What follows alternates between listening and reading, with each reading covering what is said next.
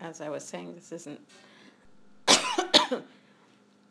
is not the happiest pasuk in davening to talk about.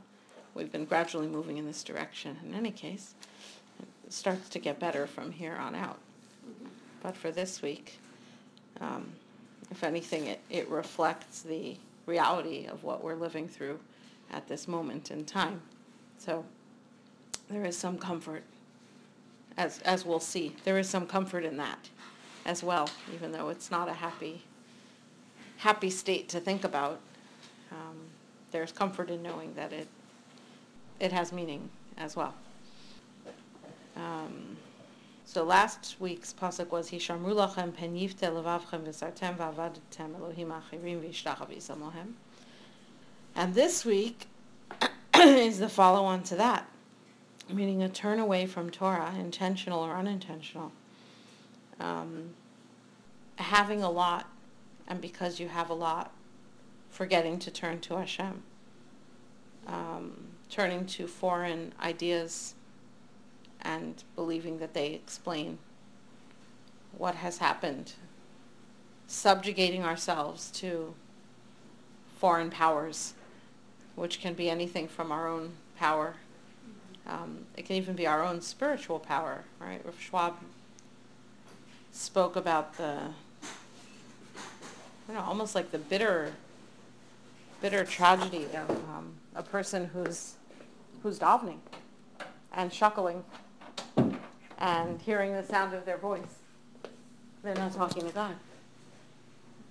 They're enjoying their own prayer. I'm saying we.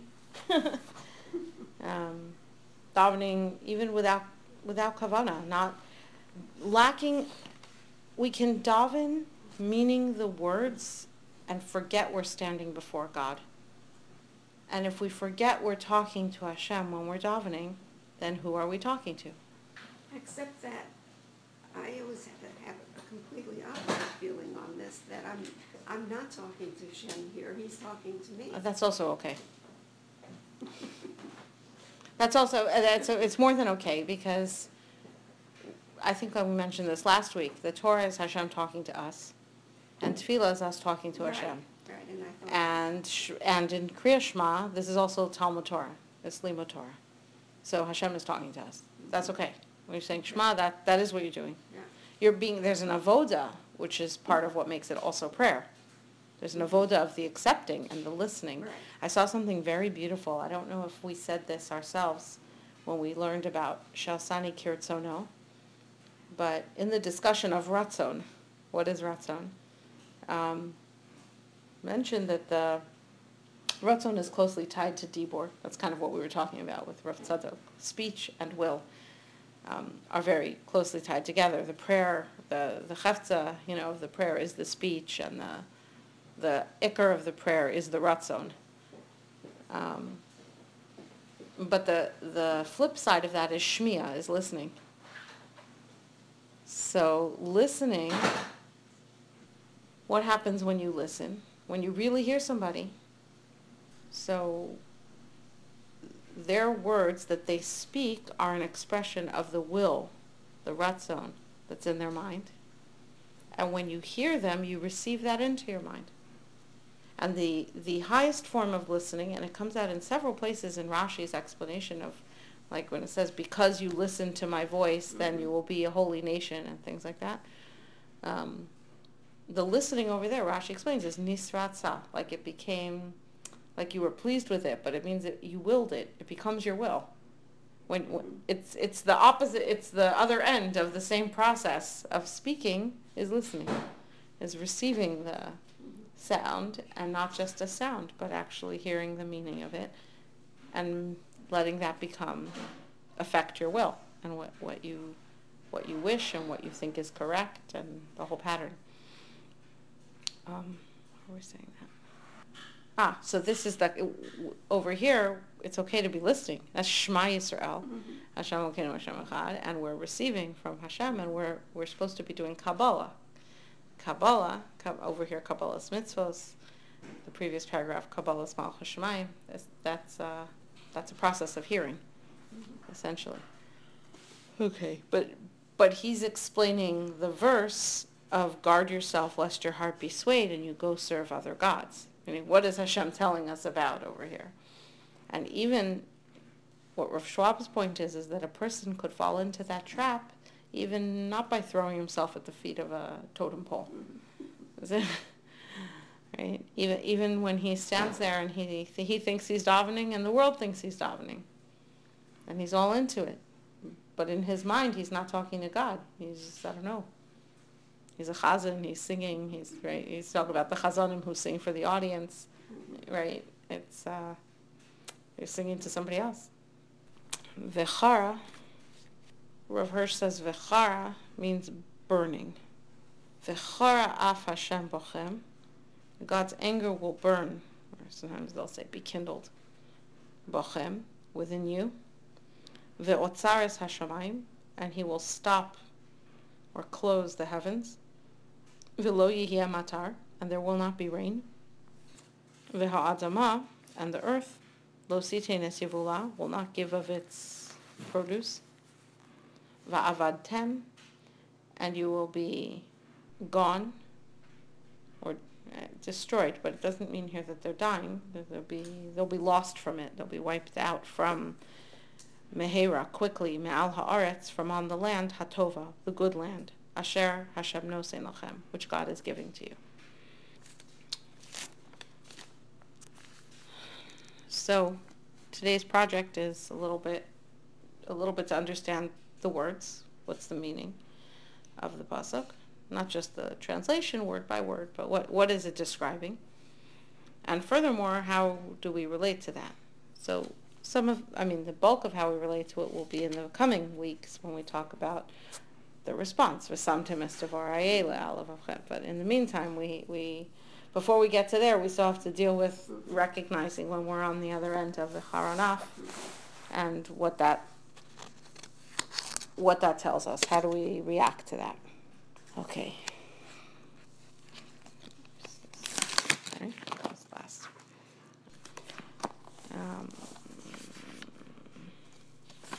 I thought that was a different page than it was.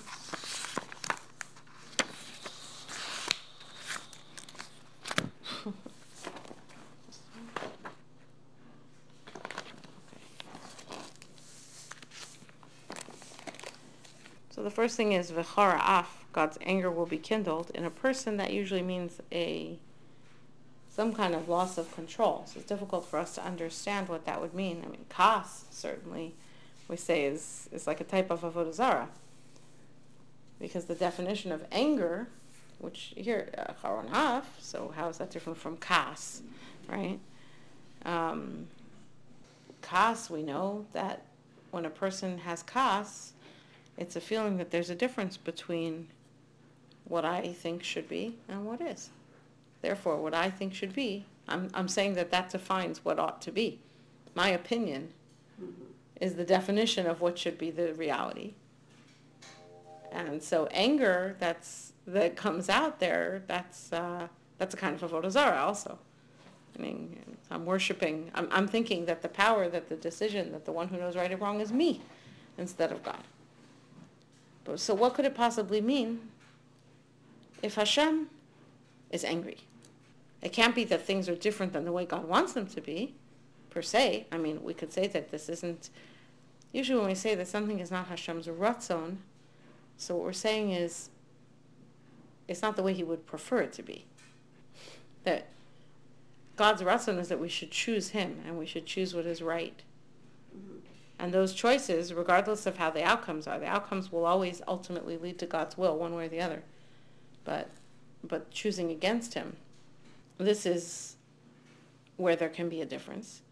And Rav Shlomo says, Dibra Torah kilashon b'nei Adam. This is an example of the Torah speaking in the language that people understand. And we talked about this in terms of mashalim, the need for visual analogies, that we need a physical world around our physical bodies in order that we understand spiritual ideas. We would never understand those ideas if we did not We had this conversation at the Shabbos table also last week. We wouldn't understand the spiritual concepts if we didn't have a physical representation. So the fact that people get angry is something that gives us at least a starting point to think about וחרה. That's called the Torah speaking the language of people. It doesn't mean that Hashem had, God forbid, any kind of loss of control, that he's doing something against his better reasoning if only he would stop to think. Right, that we would never say or suggest, or it wouldn't occur to us to say such a thing. Torah understands, but it's giving us a visual image based upon what we do have experience with and what we do recognize, in order for us to have as a starting point. The Rambam in Moreh Nevuchim says that this terminology, charon af, this specific term, it's not kas.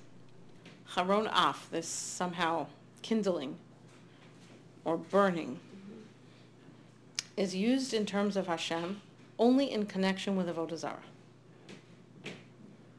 It is very specific and unique to this, and in fact, in our case, the previous verse said, guard yourselves lest your hearts be swayed and you turn off the road and you serve other gods, strange gods, not strange, acherim, non-gods, right?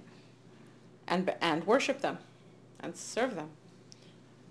And so the response is וחרה af Hashem. This is something that, in the case of Hashem, is only considered in connection with Avodah Zarah. It's a response specifically to that.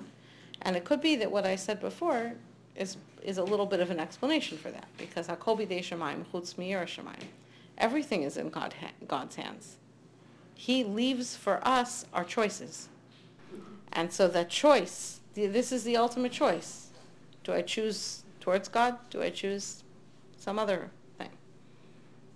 This is the only place where you could suggest that there's such an idea, that something is different from God's will, is that which he allows us, that he for his own reasons and according to what is good to him, has decided to leave in our power, which is that choice, which is really mostly in our mind.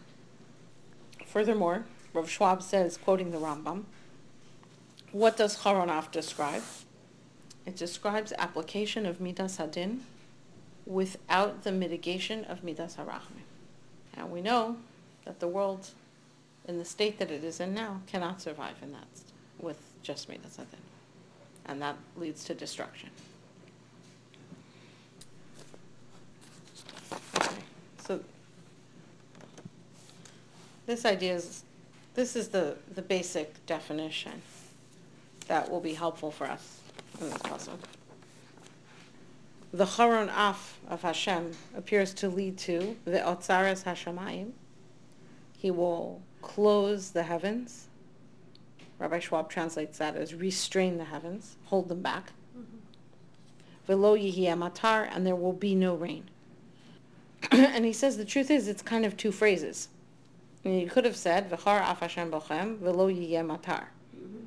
Or you could have said v'chara af Hashem bochem ve'otzares hashamayim, and we would have understood that the restrained heavens would not release rain.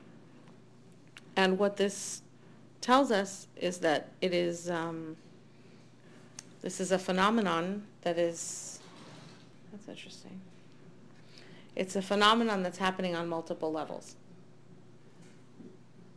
Therefore, there will be a meteorological closing of the heavens. There will be no rain.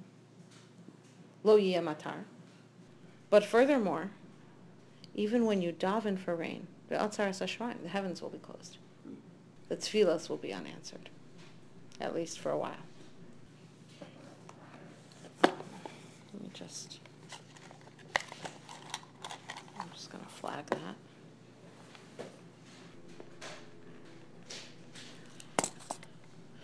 Okay, now there's another thing that happened over here in this pasuk, which was that up until now, in this paragraph, everything was, what do you call it, first person? It's not a question of first person, it's who's speaking. The voice is the voice of Hashem, so to speak. So, if you listen to my mitzvos, Asher anochi mitzaveh eschem hayom, which I am commanding you today. It continues with the you, but v'nosati mitar artzachem beito. I will give you rain in the right time. V'nosati esev b'sod cholufamtecha. And I like your new fashion. And I will give you grass in the fields, and you'll eat. And then watch out that you shouldn't do avodah zarah. Good morning. You came into a very heavy topic, Mommy. Watch out, and now all of a sudden, וחרה af Hashem bochem.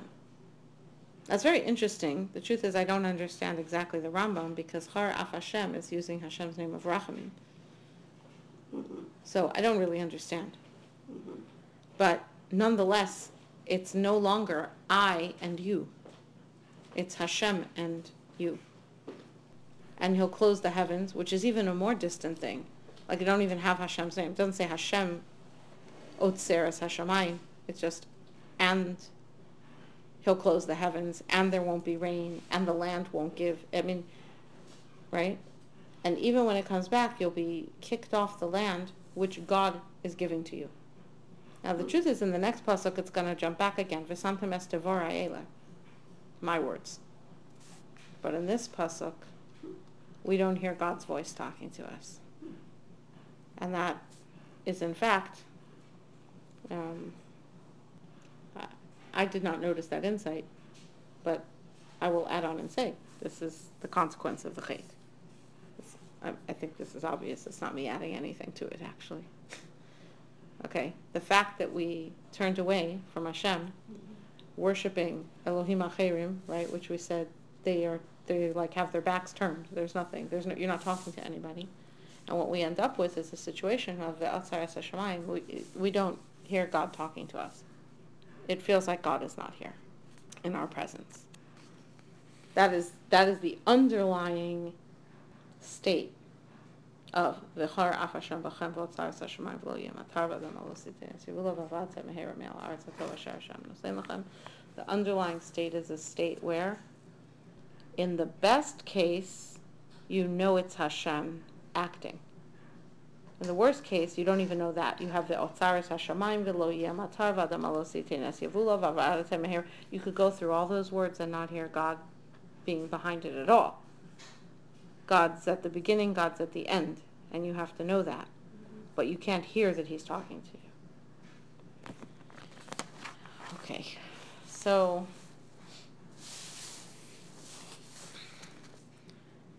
it's my opinion, and I believe it's backed up more than, I don't believe I'm starting with my opinion. I believe I came to this opinion from what the sources are telling us.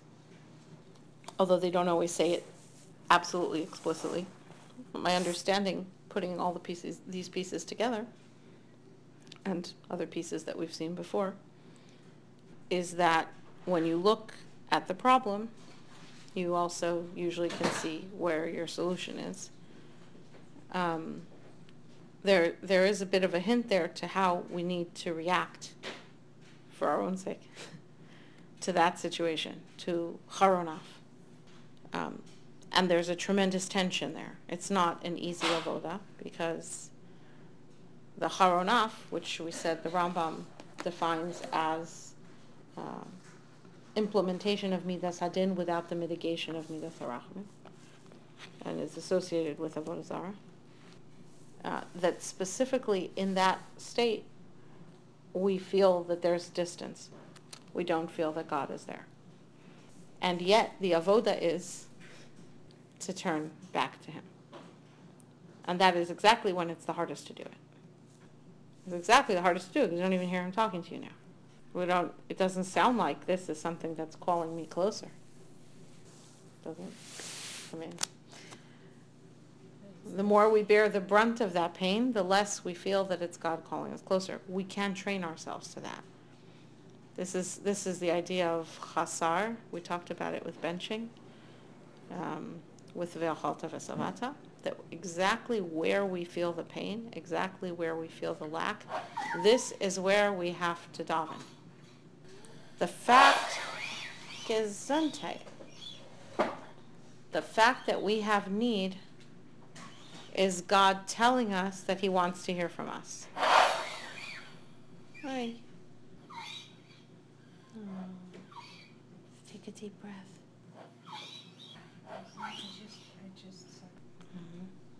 I wonder, is it maybe tickling? It almost sounds like there's, could the placement be like tickling somehow? Yeah, we have to do something. It's too exhausting all the time. Just think like even having the flu for a day or two with a cough, and it's not even the sickness that wipes you out, the cough. Oh, were you sick? I didn't know. I was coughing, none of my kids. Oh my gosh. My ribs were sinking. We had to raise the Maybe we could culture it. Okay, I'll make a note. Of course, they discharged her. Anyway.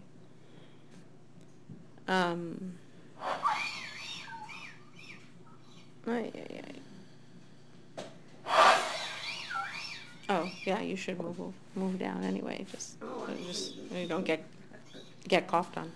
Well, I've been getting coughed on. Okay, but you don't need somebody else to cough on you. Yeah, no, but it's still, normally you cover your cough. Like, what can you do? Okay. Actually, this is worth taking out. It's a beautiful maharal. It's the Gur Aryeh. It's like spoiler alerts because it's really this coming parsha. Let's see if I can find it.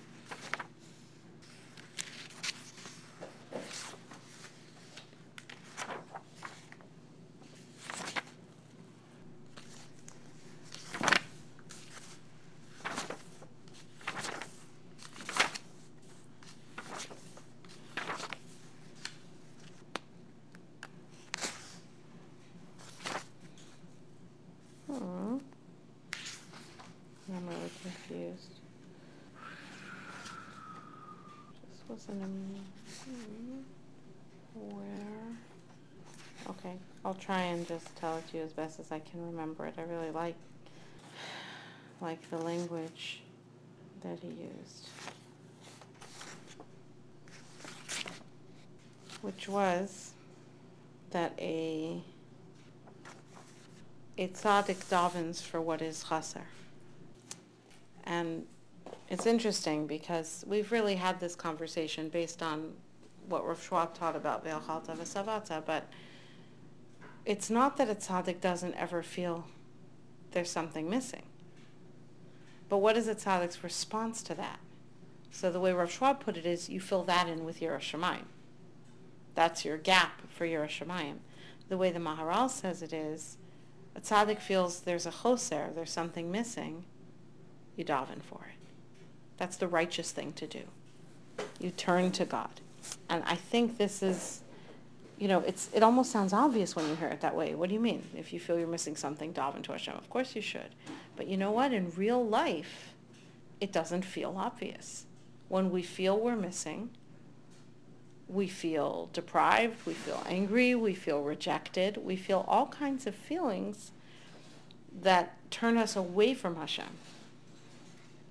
And what we need to do is to say, wait, something hurts. We have to train ourselves to think that way, to react that way. Something hurts, something's missing. I feel a lack. I feel rejected. I feel that I don't hear God calling me anymore. That's all lack. That's all something I'm missing. Then my response to that, to what is chaser, should be ratzon. I want it. I want it. That comes out as tefillah. The ratzon of the tzaddik is tefillah. This is an aspect of tzidkus I think we can all aspire to. I don't mean, I realize like when I hear myself, sometimes when you say something, this is what a tzaddik does, so people just feel like, okay, so then it's not for me. I'll reject. This is the best possible, let's talk about it, this is the righteous thing to do. This is the good thing to do. This is the holy thing to do. And this is the way to achieve closeness to God. And to feel happier. And to feel that there's a security, whether you're missing or not in the end. but that you feel secure with God instead of rejected, is that the response to a feeling of lack, to a feeling of need, to a feeling of pain, is to realize that that feeling, that painful feeling, that feeling of lack, is the signal that it's time to turn to God and ask and daven and connect to him. And that's why the snake was given the worst punishment in Gan Eden. The snake was told, lie on your belly, put your face in the dirt, and eat the dirt, and you will never be hungry, and I will never hear from you again. And for us, we're told that now, instead of walking around the garden and pulling off the fruit as we need it, we'll have to sweat to get the earth to give up produce. What does that mean? That means now when you're hungry, you might really get hungry. It's not so easy to get the food out. And so every few hours, you have to turn to God and say a blessing. You have to eat. You have to keep it. I mean, there's no, who was that character in The Wizard of Oz who invented the pills? You swallow the pills and it's a 4-course meal. It doesn't work like that. You feel a need and you turn to Hashem and you say, thank you for food. Please give me food. Thank you for the food. You gave me food. And the fact that we need, and this is why the word choser comes up. It's in benching. It's all over the place. Machzor, right? This is the key. This is the gift. This is a gift. You feel that you need, therefore you are reminded. So you're a little alarm clock beeping and reminding you. You say, Siri, remind me to thank God, And instead, we have hunger to remind us to thank God and to turn to God. Okay. I should turn the pages the other way. That would make it so much easier. I should have thought of that. Look at that. Great. Wish I could patent it. Okay. So this is not identical. The passage that we have is actually in some ways less extreme than some of the other similar passages. So there's one in Parshas Vayelech. It's brought down, Rav Moshe Eisman brings it in his book Ramban as a guide on Hester Panim, when God's face is hidden from us, which is kind of definitely an indicated state, let's say, in this pasuk, where it's not completely hidden because his name appears, and yet he's not talking to us directly. And I found that he describes this as 2 phases based on a different passage. He's not talking per se about Shema here, but I see that we can learn from what he says over here on Parshas Vayelech. We talked about this passage in Parshas Vayelech a few months ago. Vayomer Hashem el Moshe. Hashem said to Moshe, Hincha shochevim avosecha, you will lie with your forefathers when you pass away. This nation is going to get up and zina, it's going to adulter?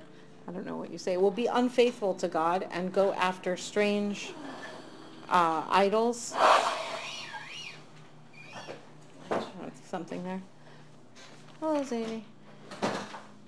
In this land where it is going.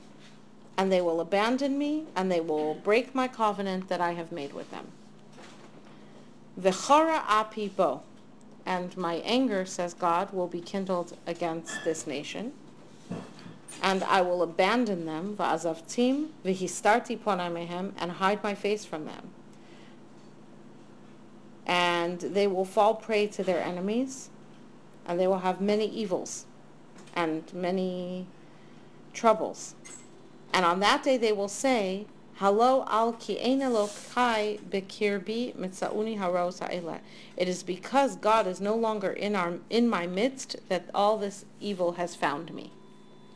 Va'anochi, and I, says God, haster astir panai bayom hahu. On that day I will surely hide my face because of all the wickedness that they have done, that they have turned to other gods. So Rav Eisman actually takes this, following the approach of the Ramban, it breaks into 2 phases. They do the Avodah Zarah, Hashem hides his face, and therefore all these things happen to them. That's more similar to what we see here in Shema. He's not gone, but the face is hidden.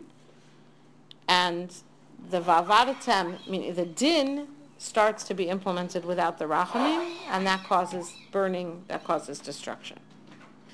In Vayelech, there's a second phase, which is the people respond to that by saying, God is not in my midst. That's why this happened. And Hashem's response to that is, I shall surely hide my face. Again. You see how it was a second round of hiding that's even more intense than the first one. The first one is, Histarti ponai mehem. I'll hide my face from them. And then after they say this all happened because God is not in my midst, Anochi haster astir ponai. A double hiding. Okay. Now, according to the way Rav Eisman brings the Ramban, there's a phase of tshuva in there. When they say God is not in my midst, they're recognizing that it's because Hashem is not finding favor with us. It's because we've abandoned him. We haven't made him part of our midst. He's not within us. That's the problem. So there's an element of tshuva there. In which case, all the more so, you have to say, well, then why would that lead to a further hiding and a further feeling of abandonment? And an even deeper one, which is not indicated in the pasuk we're learning in Shema.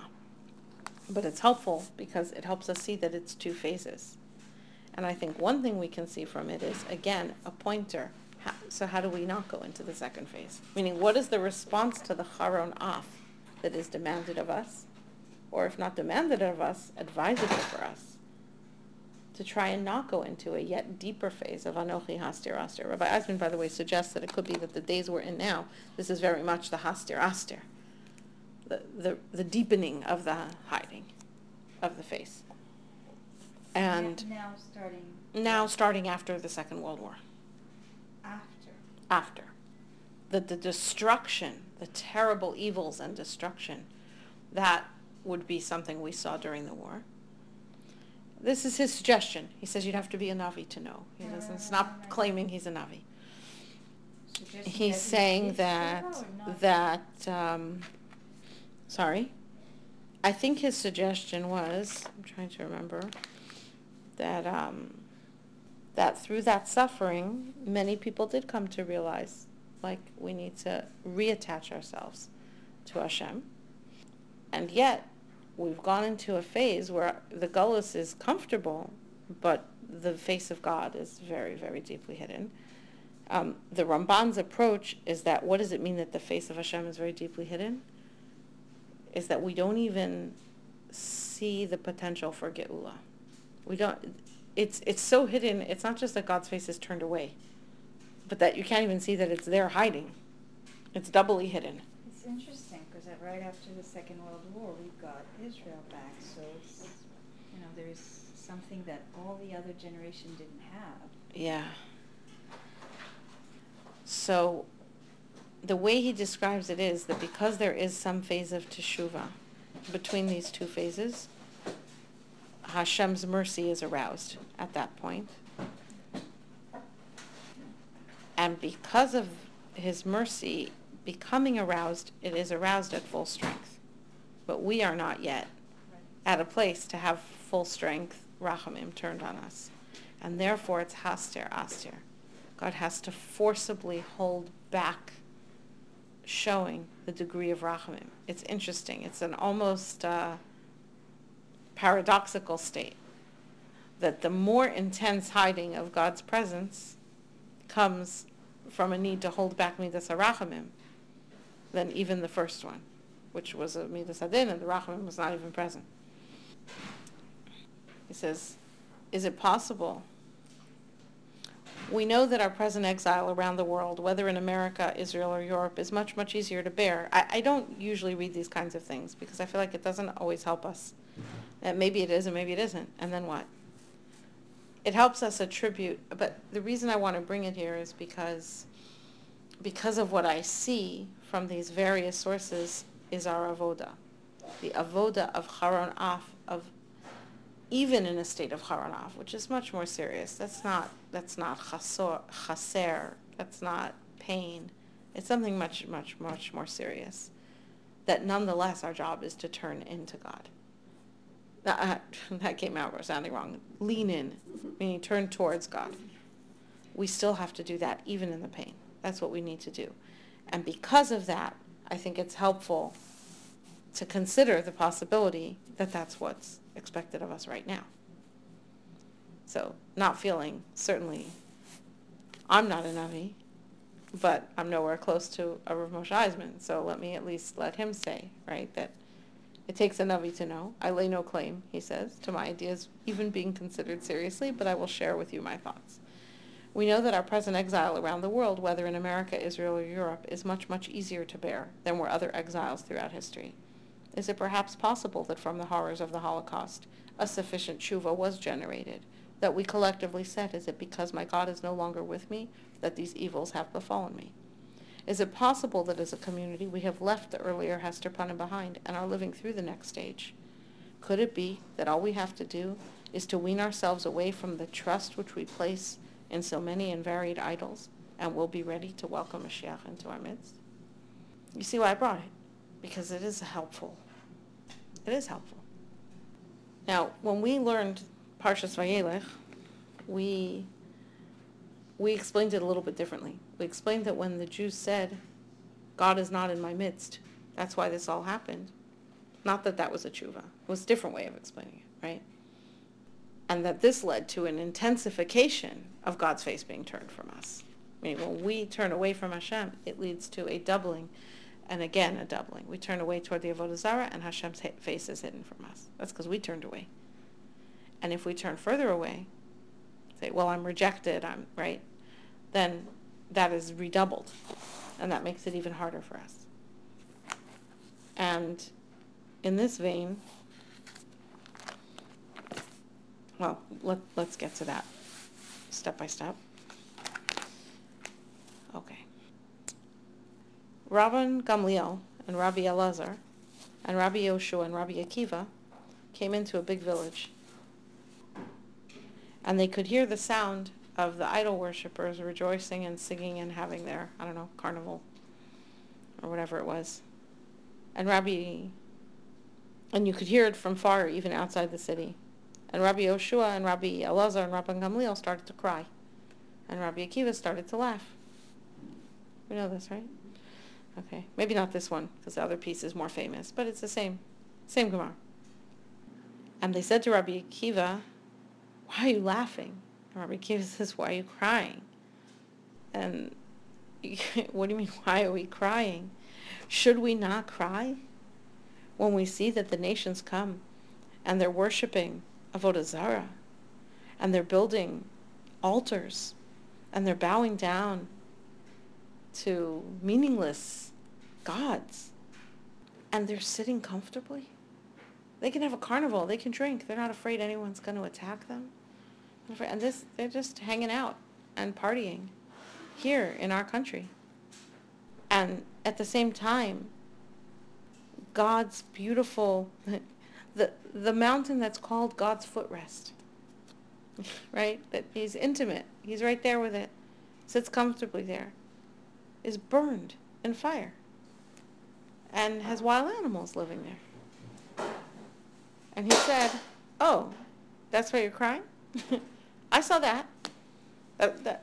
Interesting. I was looking at the same thing. That's why I laughed. Afani lekach tzachakti. Even for that very same thing, that's why I laughed. Because if this is the security that God gives to those who anger him, kal v'chomer, those who do his will. If I look at that, Rabbi Akiva says, and I see, wow, they're worshiping idols, they're drinking and carousing and having their, well, you just have to read about Greece and Rome, you know what they're doing, right? And nonetheless, God says, let them sit and enjoy. They'll be comfortable. They don't have to worry. They feel secure. Then I can build from that an image of what Hashem would like to give to those who are doing his will. And then another time, they were going up to Yerushalayim, and they came to Har Tzofim, and they tore their clothing, and they came to Har Habayis, and they saw a fox coming out of the Holy of Holies. And they started to cry, and Rabbi Akiva started to laugh. And they said, Akiva, you're always surprising us. We're crying, you're laughing. You're always unexpected. And he said to them, why are you crying? And they said, should we not cry over this place that it says that if a stranger comes near it, he will die? And there's foxes walking out from inside of it? We think that within us is fulfilled the verse, Al zeh haya davar libenu, alei lechashchu einenu. Upon these things my heart cries out in pain. On these our eyes are blinded by the sadness and tears. For Har Tzion, which is destroyed, Shualim halchuvo, and foxes walk upon it. Woe is unto us that we are the fulfillment of a verse like that. And Rabbi Akiva said, oh, afani, me too. I also felt that. Lekach tzachakti, that's why I laughed. Such an interesting turn of phrase. Also me, that's why I laughed. It's not, oh, I saw it completely differently than you. I saw it the same as you, but I saw something more than you. It's almost the reverse of the Hester Panim, right? I see the same thing you do, I see something more than that. I laughed. I said, doesn't the pasuk say, I bring you trustworthy witnesses, Uriah the Kohen and Zechariah ben Yevarchayahu? And what's with Uriah and Zechariah? Uriah on the first Beis HaMikdash, Zechariah in the second Beis HaMikdash said, Od yeshvu zekanim, zekanim berchovos Yerushalayim. I think it's zekanim, might be a typo, I'll have to look it up. The elderly will still sit in the streets of Jerusalem. Well, if an old person who's weak and can't defend themselves can sit out in the street and enjoy the sun and be outside, it means the streets are really safe. And Uriah said, because of you, the fields will be plowed and Jerusalem will be like wiped out like a field. And Hashem said, these are the two witnesses. If the testimony of one is confirmed, then the testimony of the other is confirmed. Otherwise, the entire group of witnesses is worthless. So he said, I was happy because I saw that the words of Uriah were completely fulfilled. And I understood that if the words of Uriah are fulfilled, so l'sof hasidim divrei Zechariah l'schayim. And they said, Nichamtanu, Nichamtanu. You comforted us, you comforted us. I want to show you a different you comforted us also. It's tricky with being comforted because the comfort has to come from something that's real, not from just being able to say, so it's not so bad.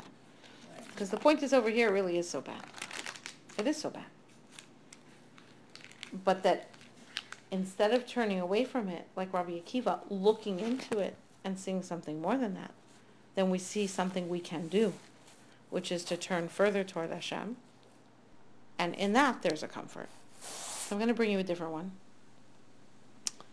The pasuk says in Parshas Mishpatim, Kol almana v'yasom lo se'anun.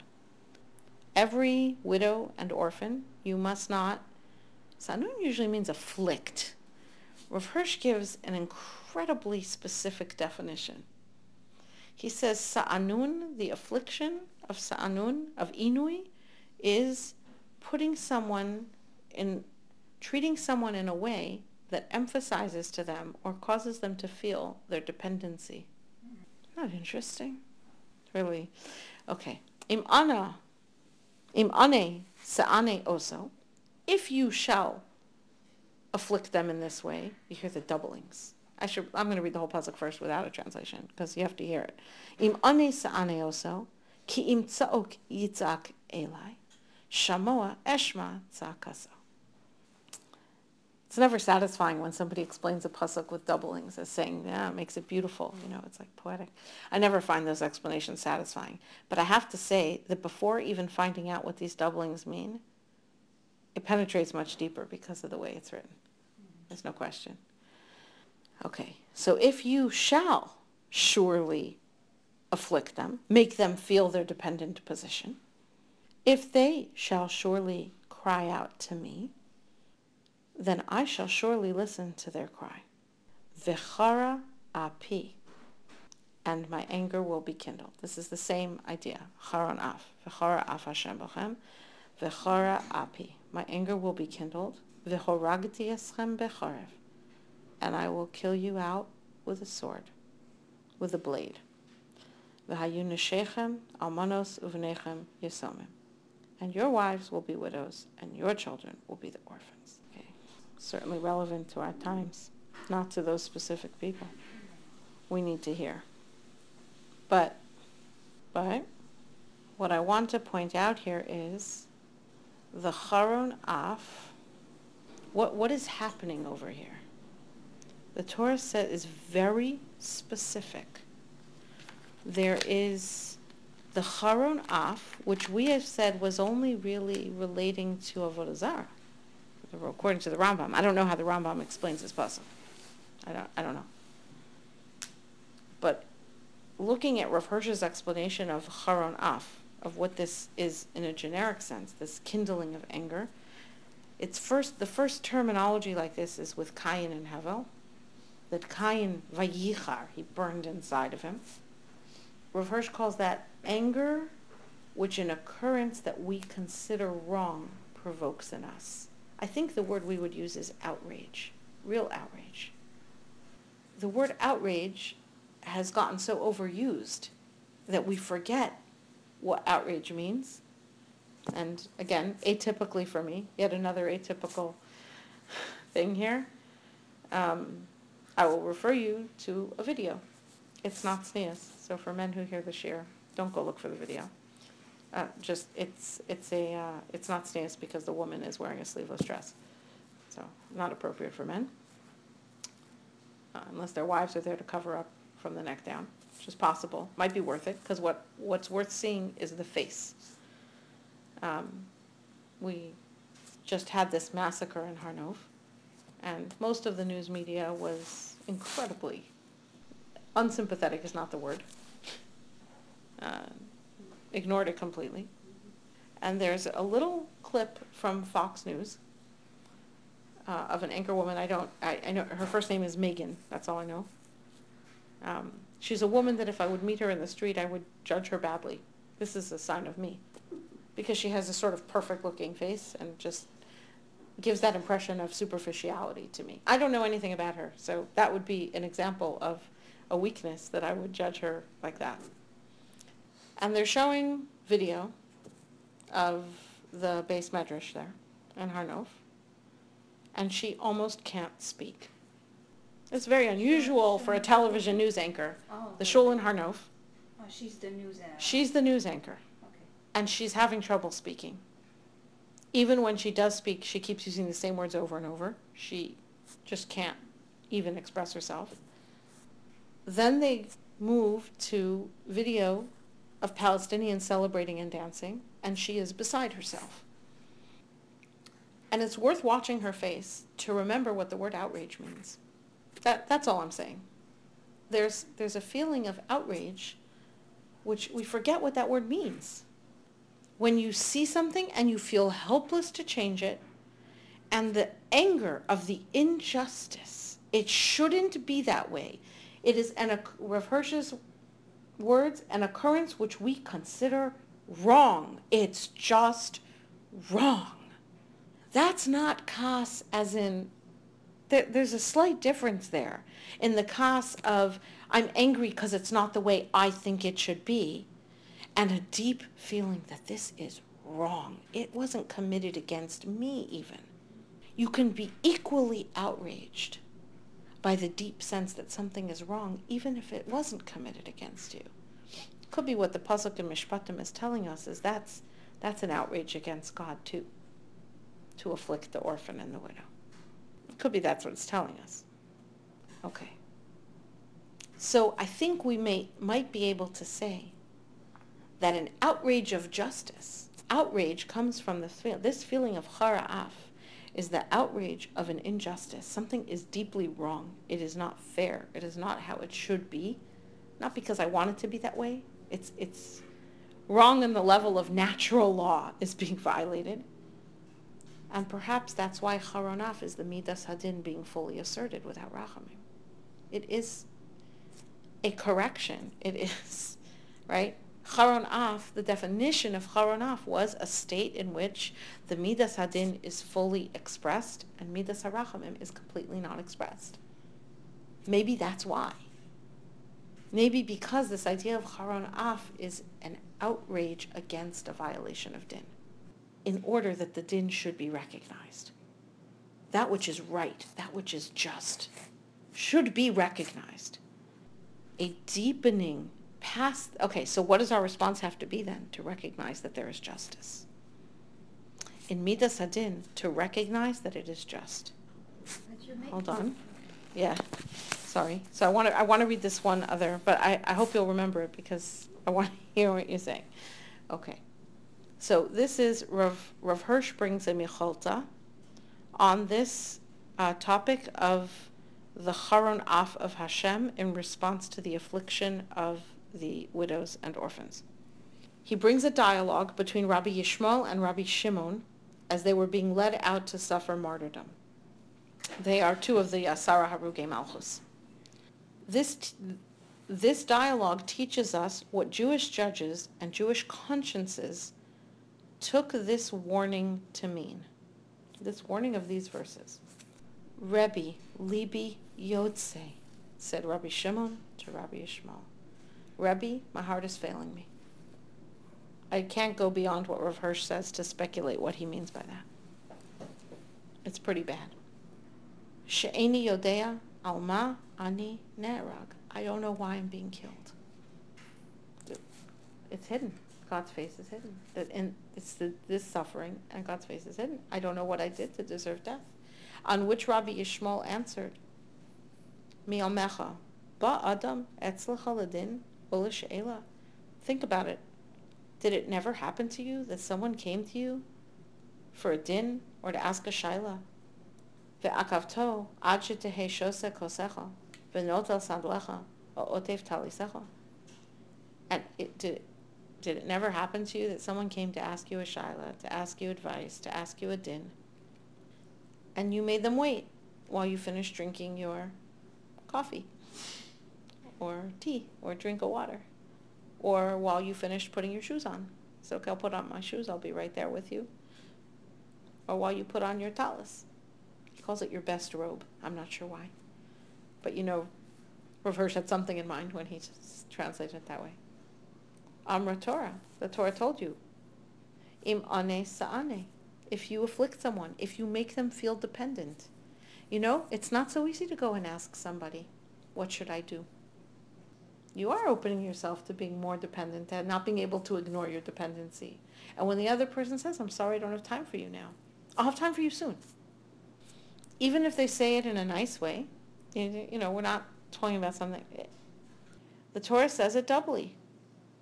Ane sa'ane, echad inui meruba, ve'echad inui me'at. What's ane sa'ane? What are two inuis? What are two afflictions? One is a big affliction, and one is even a little affliction. To teach us that in making people feel their dependent position, it makes no difference whether it's big things or little things. It's always forbidden. If you ever had it that you went to ask a Rav something and he said, I'm sorry, I'm not available. So if he calls you back, you feel better. If he says, could you please call me back, you feel a little less better. So it doesn't have to be so painful. You could understand. He really is busy. He really has a drink in his mouth. Maybe he has to make a bracha achrona. Maybe he doesn't have his shoes on. Right?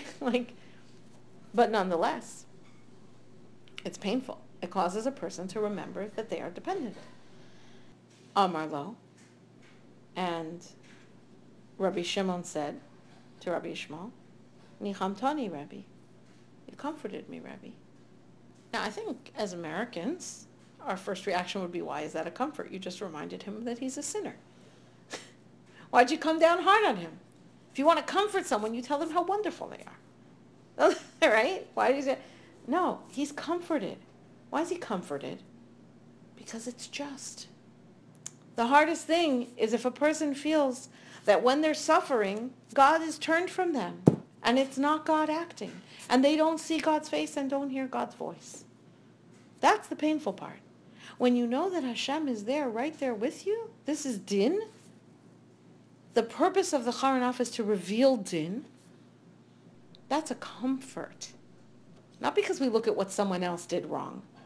when we realize that we did wrong, that whatever it is we're suffering, whether we're suffering to the extent of hearing about someone else's suffering, whether we're suffering because we empathize deeply with someone else's suffering, or whether the suffering is inflicted on us directly, there is a comfort in knowing that God is present, that is relevant to the Haranaf. We all are sinners, different levels. So when you see din, it's Shema, it's Hashem is one, everything, and yet it's not directly imposed. The din is for the whole nation. The fact that these people were chosen to signify. This is not to them. Din, it's not to them. They're the korban. Yes. So that's what I want. They're the korban. Thank you. Yeah. It's not. Right. This is how we have to look at the suffering that comes into the world as we experience it and as we see it, not someone else. Right. The sword being exacted Thank you. on a special body is not. Thank you. Right. Maybe as a nation, we as look an down it is on each that other. that pasuk is specifically talking to the Jewish people as a community, not to the individual. Right. Right. That would be a terrible message for me to have given over. Thank you. And it happens to be, as you intuited, even if you didn't know it about that pasuk is talking to the community as a group. I didn't happen to mention it, but Hashem says, woe, if they finally, according to Rav Hirsch, if they finally have to cry up to me, for I will surely give ear unto them, and I shall make the state and the community pay dearly for it, if their weak and unprotected ones have to appeal to me before they can find justice. It is the outrage of the injustice. A person could be hurt, but if there's justice, if you have somewhere to turn, you go to the base and you go to the community, and the community will make sure that justice is done. If that is not true, then God will hear them and he will step in and force justice to be recognized, that din will be recognized. Right. That's on a communal level. Right. It's just hard for hard for them. The close nut that is being exemplified. The korban itself. They're very. We don't know. Like the 10 martyrs. They're the best of the nation. It's not possible or desirable for us to understand No. why someone else has to go through what they have to go through. What we can say, for example, from that Mechilta, is that when a person is going through something, even dying al Kiddush Hashem, that there is comfort to recognizing that there is din. There is a din and there is a dayan. And that justice will be done in the end, and that justice is even being done now. And that is a comforting feeling because it means Hashem is in my midst. And he is within me, and he is there. And he has not abandoned me. He has not left me alone. We don't want anyone to have to go through what Rabbi Yishmael and Rabbi Shimon went through. We don't have to. At the same time, this is the pasuk. This is really the pasuk we're reading. And it's a moment in time that we're living in and experiencing on some level.